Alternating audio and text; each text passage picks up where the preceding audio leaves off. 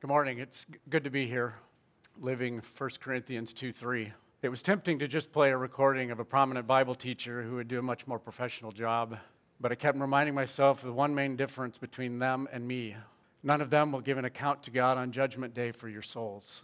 So with the perfect source material, that is Scripture, you'll get my amateur version. But to echo what Beulah said on the video, all for the glory of God.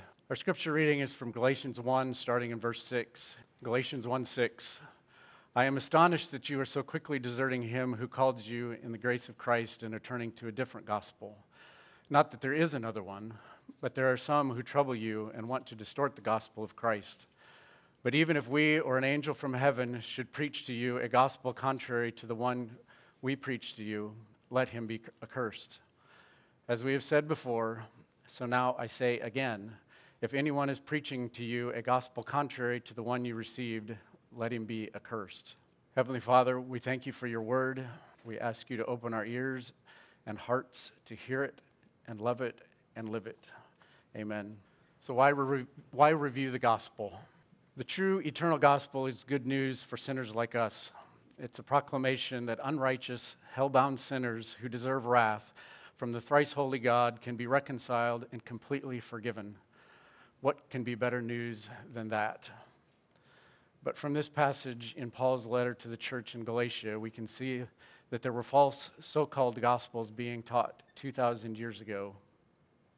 He makes it clear the true gospel isn't a minor fine point of doctrine that we can all agree to disagree about.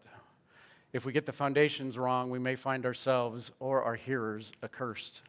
We are currently living in a time in Western culture where governments and society don't fear God, and it's becoming more and more costly to live lives consistent with biblical teaching.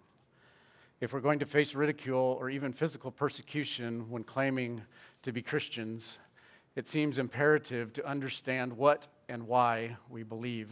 Only settled conviction will allow a person to stand in the face of opposition.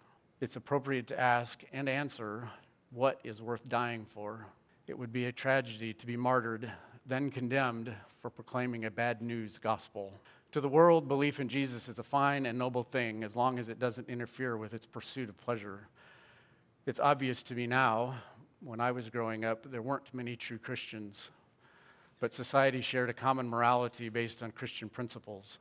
It was a blessing of God's common grace, but the veneer is coming off and we are now seeing what was underneath all along. In some ways, it's helpful.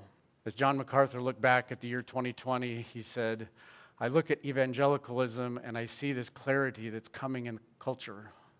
I love the fact that there's going to be the true church and the people who hate the truth. There's going to be the truth and lies. There's going to be church and anti-church. There's Christ and antichrist. I love that clarity. These are the best of times. Incredibly wonderful to have that kind of clarity where there's no reason to be a compromiser because the price is too high. I commend his entire sermon to you as an encouraging reminder of the hope Christians have in the midst of the uncertainty of the world. Even if a real-life Bond villain gains the whole world and we're left only with Jesus, he is enough. We're all confronted with things I've never had to consider. I used to think certain things should be obvious to everyone, what a man or a woman is. Marriage is between one man and one woman. The necessity of free speech, religious freedom, and private property. Our world is jettisoning it all, and it's disorienting. But why? Do you see what each of those things have in common? I didn't for a long time, but now I do. They're all things God has created, defined, and or described in the Bible. Listen to this verse. The natural person does not accept the things of the Spirit of God, for they are folly to him, and he is not able to understand them because they are spiritually discerned. 1 Corinthians 2:14. We have been so blessed by God to be immersed in a country founded on biblical principles, we've never questioned the definition of these things. God has spoken, but our fallen nature wants to reject it all. I'm not a prophet, but it seems to me God is withdrawing his hand of restraint. That's his prerogative because grace cannot be expected or demanded. Maybe he'll walk things back, maybe he won't.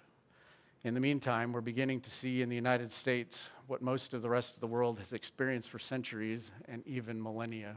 The world claims to love Jesus because he's so kind and inclusive and non-judgmental. What's not to love? But the world does not know the Jesus who said, "I am the way, the truth, and the life. No one comes to the Father except through me. Do not think that I have come to bring peace to the earth. I have not come to bring peace, but a sword. If anyone comes to me and does not hate his own father and mother and wife and children and brothers and sisters, yes, and even his own life, he cannot be my disciple." These are hard, exclusive, judgmental words. Would the Jesus each of you claim to believe in them? Believe? Would the Jesus each of you claim to believe in say them? The world and even many self-professed Christians say things like, "Yeah, those are words from the Bible, but it was written by men and has all sorts of contradictions. My Jesus wouldn't say those things. Somebody probably added them later." That brings up a good question. When we have a dispute about doctrine, what is our standard? I'm not going to give a defense of the Bible this morning, but I am willing to point to helpful resources if you come and ask me. But to illustrate the seriousness of the issue, I'll read a condensed version of something said by R.C. Sproul. What actually functions as the authority in your life? And I'd like to add to this a plea, a twofold plea. One, that if it is not the Scriptures, my first plea with you is that you make that your final authority. And here's the second plea. If you don't make Scripture your final authority, then I would plead with you with all of the emotion that I could muster to get out of any position of leadership in the Christian community because you're an absolute menace to the kingdom of God. Unquote. In short, the Bible is true, inerrant, and the infallible foundation of this church. As confusing as it may be, I am convinced those of us who believe this are a small minority, even in Christendom. We must stand firm anyway. Which leads me to say, don't take my word for any of what I'm saying today. You must read the Bible for yourself. God will hold me responsible for my teaching and you for your own beliefs. I think it was John Piper who I heard say something to the effect, a person who God saves will spend the rest of his life trying to figure out what happened. I can relate. Whether I was taught it or just never heard otherwise, I grew up thinking the way to please God was by not doing certain things and by being a nice person. So that's essentially what I did. I went to school, got married, got a job, went to church, never stole anything big, killed anyone, or told anything but white lies. In my mind, I was doing just fine. But God began convicting me of my sin in the mid-90s. Around 2001, after a time of depression, by God's enabling grace, I found myself trusting in Jesus for the first time. Just celebrated my 20th or so anniversary last year. Everything changed. In spite of my ongoing sin, I knew I was forgiven. But how could a guilty sinner like me be forgiven? We're going to take the scenic road to get to the ultimate answer, but I'll give you a hint. Our God, triune God is the hero in the story. Let's look at a couple gospel presentations found in Scripture. One of the shortest is directly from Jesus at the beginning of his public ministry. He said, "The time is fulfilled and the kingdom of God is at hand. Repent and believe the gospel." Another is the ministry of Paul and Silas during their ministry in the city of Philippi. Paul, Silas, and Luke were traveling and preaching throughout the cities in Asia in what is now modern-day Turkey, which I just learned they're going to change the spelling of their name. This account is recorded in Acts 16. I'm going to just give a summary so you don't have to turn there. But Paul and Silas had been arrested, beaten, and thrown in the inner prison with their feet fastened in stocks for casting a demon out of a slave girl. But instead of despairing, they were singing and praying to God. After God caused an earthquake that opened the prison and released their stocks, they remained in the prison. The jailer was so frightened and surprised that they hadn't fled that he asked them, "Sirs, what must I do to be saved?" And they said, Believe in the Lord Jesus, and you will be saved. So if we combine our two texts, all we have to do is repent and believe in Jesus. I guess we can go home. But what does repent and believe mean? What or whom did the jailer need to be saved from? We're going to explore things like these this morning and work to give foundational answers. I hope this overview will lead to other questions and inspire a lifelong desire to pursue a knowledge of God's grace. We need to start from the beginning to set the stage in order to understand how the world has gotten in the mess it's in. I have to warn you that things are going to get pretty dark. My intention is to first bury us in condemnation and guilt. If you've read The Pilgrim's Progress by John Bunyan, you might say I'm calling on Moses to give us a beating before Evangelist shows us the way to the sheep gate and the celestial city. I really recommend that book.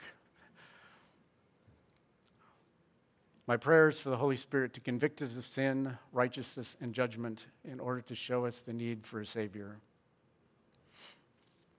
We learn in Genesis 1 and 2, after God created our world in 6 normal days, he saw everything that he had made, and behold, it was very good. Adam, a man, and Eve, a woman, our first ancestors, lived in the Garden of Eden and were naked and unashamed because they fully trusted God. Work was pleasant, farming was without weeds, and childbirth would have been painless. But God gave them one command found in Genesis 2, verses 16 and 17.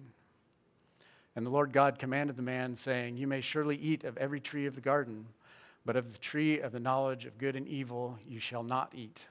For in that day you shall eat, in the day that you shall eat it, you shall surely die." To make a long story short, Eve was deceived by the serpent. Adam blindly followed, and they ate of the fruit. Then the eyes of both were opened, and they knew that they were naked, and they sewed fig leaves together and made themselves loincloths. This was our original sin. For our purposes today, we'll use the definition of sin we teach the kids in Good News Club. Sin is anything we say, think, or do that does not please God. The Apostle Paul summarizes the fall of humanity in Romans 5. Sin came into the world through one man, and death through sin, and so death spread to all men because all have sinned. God assigned Adam as the official representative of all his offspring. Theologians refer to this as federal headship. A federal head represents those to whom he has been given authority over. We see this even today in our form of government. We elect officials to represent us. We have granted them authority to make decisions on our behalf, whether in city, county, state, or federal levels.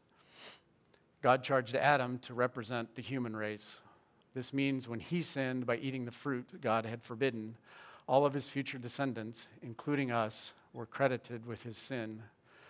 This sin is sufficient to condemn every one of us. Paul puts it this way: we all once lived in the passions of our flesh, carrying out the desires of the body and the mind, and were by nature children of wrath, like the rest of mankind.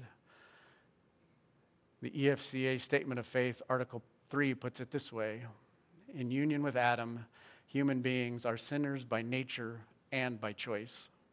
In other words, we sin because we are sinners. I have to introduce a theological term here. The word is imputation. One Bible dictionary defines imputation as setting to someone's account or reckoning something to another person. While it may not seem fair to be judged guilty for someone else's sin, the implications of rejecting the doctrine of imputation has eternal consequence. If you refuse to be represented by another person in your sin, that is Adam, then to be consistent, you must also reject Jesus as your representative. God will require your own blood to pay for your sin if you reject the sacrificial death of Jesus on your behalf. More on this later. Committing only one sin is sufficient for condemnation. For whoever keeps the whole law but fails in one point has become guilty of all of it. For he who said, "Do not commit adultery," also said, "Do not murder." If you do not commit adultery but do murder, you have become a transgressor of the law. If you'd like a visual representation of trying to nibble at God's law with breaking all of it, I suggest you look up a video of a Prince Rupert drop on the Smarter Everyday YouTube channel. It's catastrophic. But we're not guilty of breaking only one of God's laws. Here's where we're going to be put to death. We will all find ourselves in the following verses. From Timothy, the law is not laid down for the just, but for the lawless and disobedient, for the ungodly and sinners, for the unholy and profane, for those who strike their fathers and mothers, for murderers, the sexually immoral, men who practice homosexuality, enslavers, liars, perjurers, and whatever else is contrary to sound doctrine. But sexual immorality and all impurity or covetousness must not even be named among you, as is proper among saints. Let there be no filthiness, nor foolish talk, nor crude joking, which are out of place, but instead let there be thanksgiving. For you may be sure of this, that everyone who is sexually immoral or impure, or who is covetous, that is, an idolater, has no inheritance in the kingdom of Christ and God.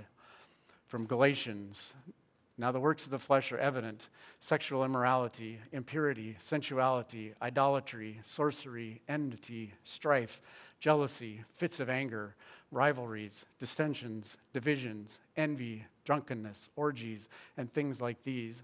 I warn you, as I warned you before, that those who do such things will not inherit the kingdom of God. 1 Corinthians, or do you not know that the unrighteous will not inherit the kingdom of God? Do not be deceived. Neither the sexually immoral, nor idolaters, nor adulterers, nor men who practice homosexuality, nor thieves, nor the greedy, nor drunkards, nor revilers, nor swindlers will inherit the kingdom of God. Revelation 21. But as for the cowardly, the faithless, the detestable, as for murderers, the sexually immoral, sorcerers, idolaters, and all liars, their portion will be in the lake that burns with fire and sulfur, which is the second death. Romans 1, for the wrath of God is revealed from heaven against all ungodliness and unrighteousness of men, who by their unrighteousness suppress the truth. And since they did not see fit to acknowledge God, God gave them up to a debased mind to do what ought not to be done. They were filled with all manner of unrighteousness, evil, covetousness, malice. They are full of envy, murder, strife, deceit, maliciousness. They are gossips, slanderers, haters of God, insolent, haughty, boastful, inventors of evil, disobedient to parents, foolish, faithless, heartless, ruthless. Though they know God's righteous decree that those who practice such things deserve to die, they not only do them, but give approval to those who practice them. And Jesus himself lowered the bar of condemnation to mere desires. God regards lust as adultery and hatred as murder. Isn't that brutal? Anyone here still feeling pretty good about themselves? Are you feeling defensive? If after hearing this, any of you can claim to be a pretty good person, I would in all seriousness ask you to examine yourself and see if you actually believe in Jesus. We all have the innate desire to deflect our guilt. Eve blamed the serpent. Adam blamed God for the woman he gave him. We want to blame our circumstances. I remember years ago, this is kind of funny, but it's an illustration of our depravity, even at a young age. I remember years ago when one of our kids was little, I think I asked if he had ever told a lie. The response was an immediately, so have you, but we aren't judged by other people's sins. The trouble is our own hearts. To get around this, our culture today is simply trying to redefine certain sins as good and silencing anyone who contradicts. Fornication is love. Promiscuity is serial monogamy. Abortion is a simple choice. Homosexuality is a gay lifestyle. Pornography is something that doesn't hurt anybody. Lying in politics is fine because everyone else does it. Gossip is just what's done on social media. Whenever I hear of Pride Month, I can't help but complete the proverb. Pride goes before destruction, and a haughty spirit before a fall. I once heard Voddie Baucham say, if God doesn't judge the United States, he's going to have to apologize to Sodom and Gomorrah. The whole world is on the same trajectory. Here, men, I'm primarily but not exclusively talking to you when I say if you are actively seeking pornography and not warring against your lusts, by authority of Jesus himself, I cannot give you any assurance of salvation. Women, you must also war against your besetting sins. I'm not highlighting these sins because they're the only ones that matter. I'm only emphasizing them because the world is coercing us to deny God's word and approve of such depravity. Remember, these sins are not unforgivable. As Pastor Clint quoted Martin Lloyd-Jones a number of weeks ago, there is hope for anyone. As I recall, R.C. Sproul is the first person who caused me to consider the question, what do you need to be saved from? So I'll include his answer. You need to be saved from God, not from kidney stones, not from hurricanes, not from military defeats. The thing that every human being needs to be saved from is God. The last thing in the world the unrepentant sinner ever wants to meet on the other side of the grave is God. But the glory of the gospel is that the one from whom we need to be saved is the very one who saves us. God saves us from himself. But woe unto those who have no Savior on the day of wrath. The Bible says that on that day the unbeliever will scream to the mountains to fall upon him, to the hills to hide him. He will be looking for refuge from nature itself, saying, cover me, give me a shield. But there is only one shield that can protect anyone from the wrath that is to come, and it is the covering of the righteousness of Christ. When we put our faith in Jesus, God clothes us with the garments of Jesus, and the garments of his righteousness are never the target of the wrath of God. The one who trusts in Jesus has peace with God, and there is no condemnation left. Did you know that God has a dilemma, or at least it's a dilemma for us? One dictionary defines a dilemma as a situation in which a difficult choice has to be made between two or more alternatives. This choice is found in Exodus chapter 34. You can go ahead and turn there. I'd like us all to follow along if you have a Bible. Exodus 34. We'll start in verse 6.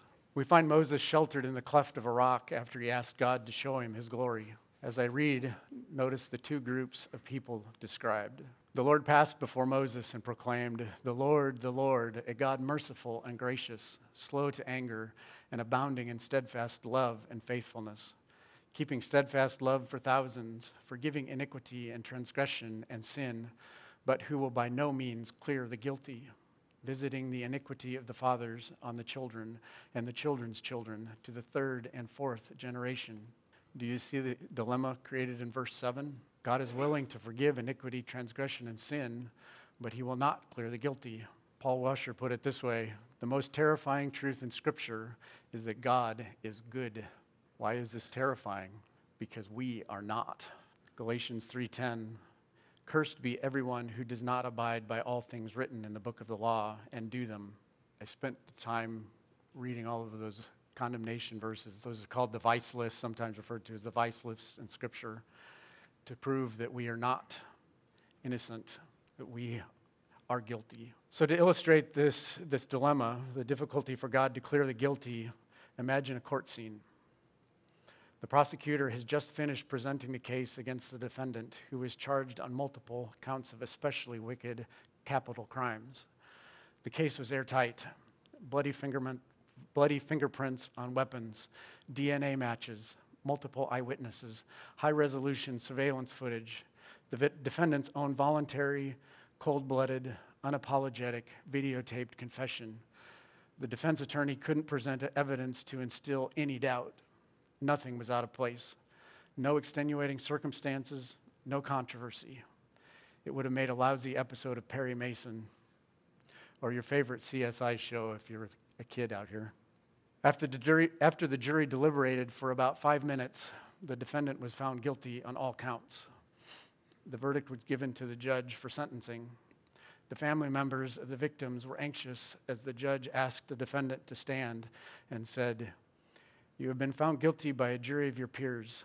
The evidence has been conclusive and you have shown no signs of remorse. But since I am a good and loving judge, I'm letting you go. Court adjourned." Was justice served? No, it wasn't. He should have been locked up or executed. The judge should be disbarred. We know instinctively the judge wasn't good or loving.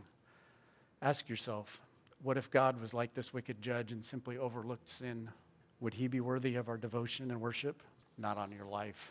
That's the dilemma. But we are the defendants, found guilty of innumerable counts of sinning against the only holy God. His eyes are so pure he cannot see evil or look at wrong.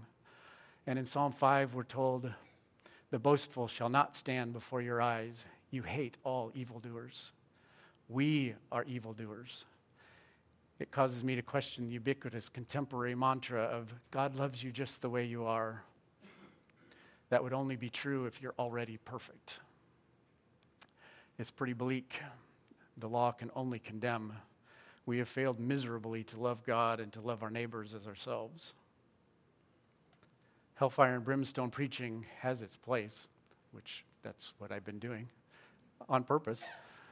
But it can't take us anywhere but down. I know I'm ready to hear the remedy for sin, but first I feel compelled to offer one common wrong way to respond to sin.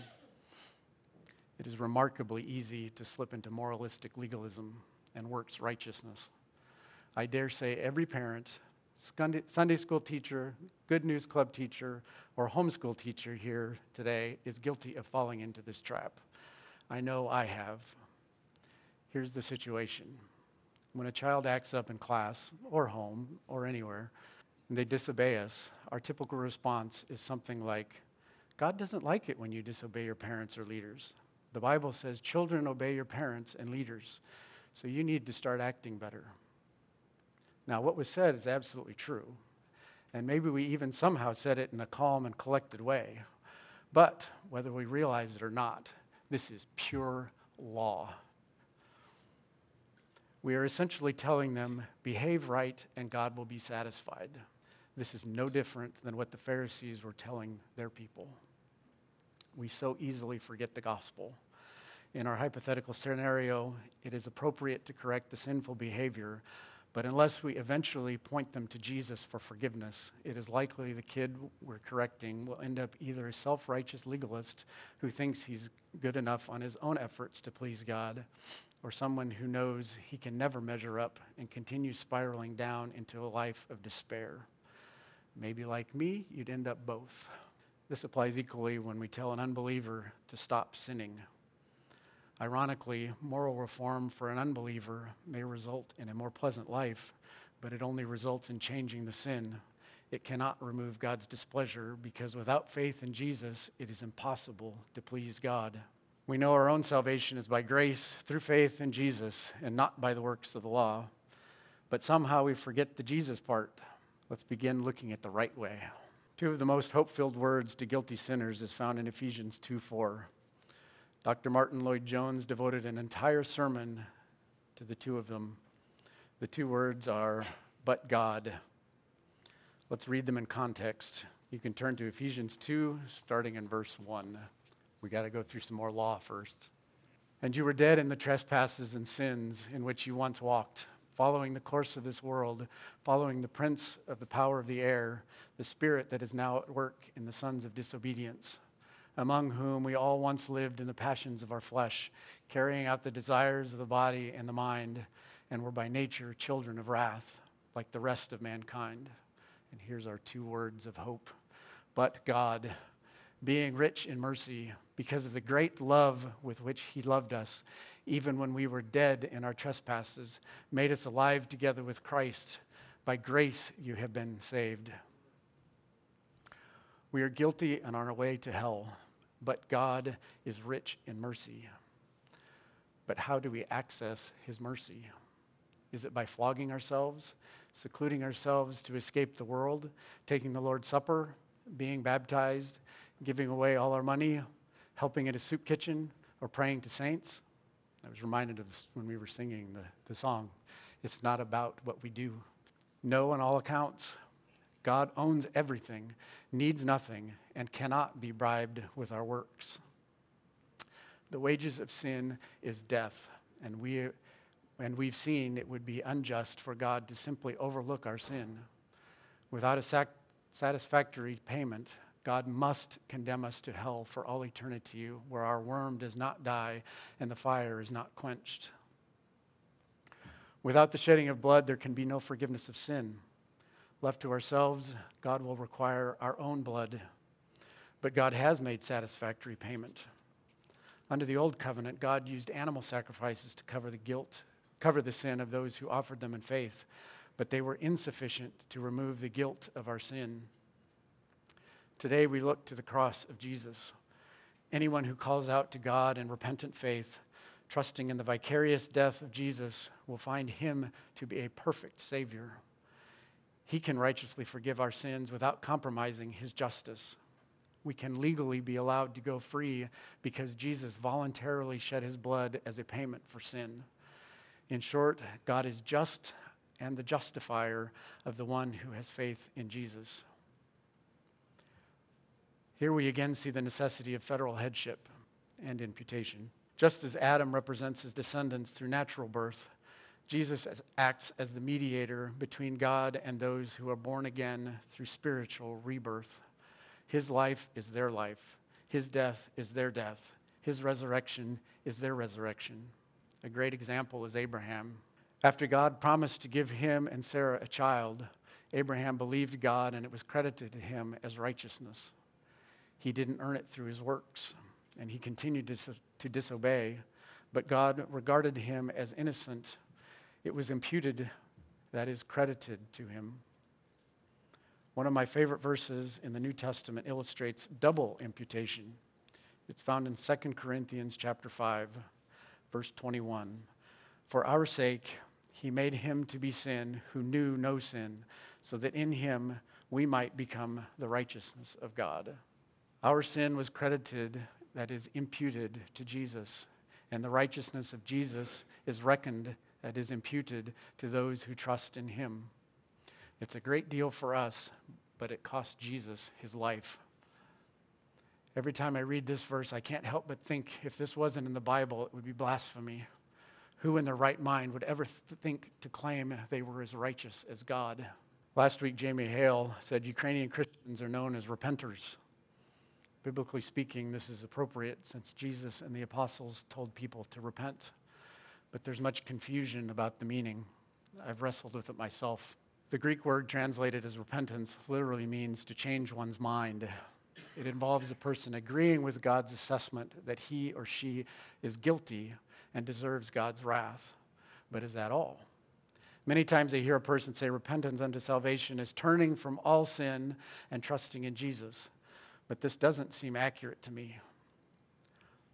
My primary cause for doubting this definition is illustrated by the following question, and you can each answer it for yourself. I know the answer, by the way, even if you give the wrong one. How many of you here who have surrendered to Jesus and know you are forgiven have stopped sinning? That's what I thought, because if that's the case, then none of us is saved. But I think we have a clue in Hebrews 6:1. Therefore, let us leave the elementary doctrine of Christ and go on to maturity, not laying again a foundation of repentance from dead works and faith toward God. Foundationally, repentance unto salvation must be a confession of sin and a turning from self-righteousness to trusting in Jesus for his righteousness. We must abandon any claim to a righteousness of our own and rely fully on Jesus. He paid it all. Salvation cannot depend on our performance, otherwise it wouldn't be based on grace.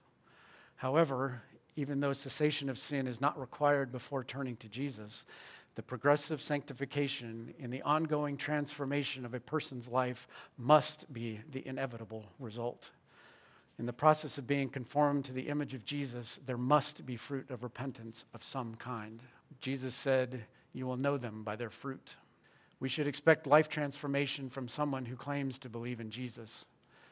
Our Stanton E. Free t-shirts quote at least part of, "Do not be conformed to this world, but be transformed by the renewal of your mind." Let's look again at 1 Corinthians 6. In verses 9 through 10, we read the list of sins leading to condemnation. I won't reread them. But in verse 11, we find, "And such were some of you, but you were washed, You were sanctified. You were justified in the name of the Lord Jesus Christ and by the Spirit of our God. The verbs are in past tense. This is the language of transformation of life. Many today claim a faithful Christian can continue to practice at least some of the sins listed in the passage and the other passages that we've read. They would say sexual orientation isn't included in the sexual sins mentioned. But to hold this view, they are essentially changing Scripture to read, and such are some of you. The truth is, there had been men and women in Corinth who practiced any number of sins, but God gave them new hearts. Their lives were no longer characterized by them. They were putting off the old self and putting on the righteousness of Jesus. They were producing fruit of repentance. All Christians are called to do the same, even today.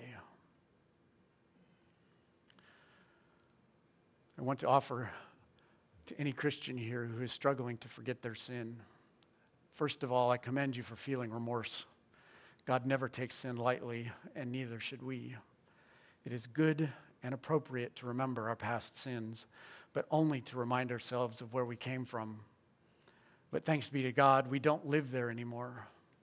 If you're trusting in Jesus alone, He really paid it all. Tetelestai, it is finished. Your sins were nailed to the cross and removed as far as the east is from the west. You have been bought with a price more valuable than all of the universe. There is therefore now no condemnation for those who are in Christ Jesus. You have been delivered from the domain of darkness and transferred to the kingdom of His beloved Son. You are dead to sin and alive to Christ. Internalize God's word in Romans 7. Give thanks to God for His inexpressible gift. The triune God is on your side. I don't know who to attribute this following saying to, but I find it helpful as a mnemonic to remember. The Father authored your salvation. Jesus accomplished it, and His Holy Spirit applied it to you. With as much compassion as I can offer, don't doubt the power of the gospel to save to the uttermost. I got a question because our time is kind of gone already. But the men who are at the Man of God training, are you willing to sit through Alistair Begg's video? David is saying yes. I think it's worthwhile. I won't be offended if that's all you remember today. Trust Jesus like the repentant thief on the cross. Cry out to Him like the tax collector who said, "Be merciful to me, the sinner." Don't rely on meritorious good works or traditions or religious rituals. They are worthless, filthy rags in God's sight. Turn from self-righteousness and dead works and trust in the one who lived a perfect life, died a sacrificial death, and raised Himself from the dead to prove God had accepted His sacrifice. Reach out with an empty hand of faith. By God's Spirit, trust Him with your life and eternity. Be the blessed man against whom the Lord will not count his sin. Today is the day of salvation. Our lives are but a vapor, and eternity awaits. To God be all the glory. Let's pray. Heavenly Father, in your wisdom, you made a way to forgive sinners without compromising your holiness. I ask for your Spirit to strengthen the faith of your children here today. Encourage and continue to remind us of the power of the gospel. Help us to let go of the burden of our forgiven sin and rest assured that Jesus paid the full debt of our sins. But for those here who have not truly trusted in your Son, I ask you not to give them peace until they come to you in repentance and faith in Jesus. In His name I pray. Amen.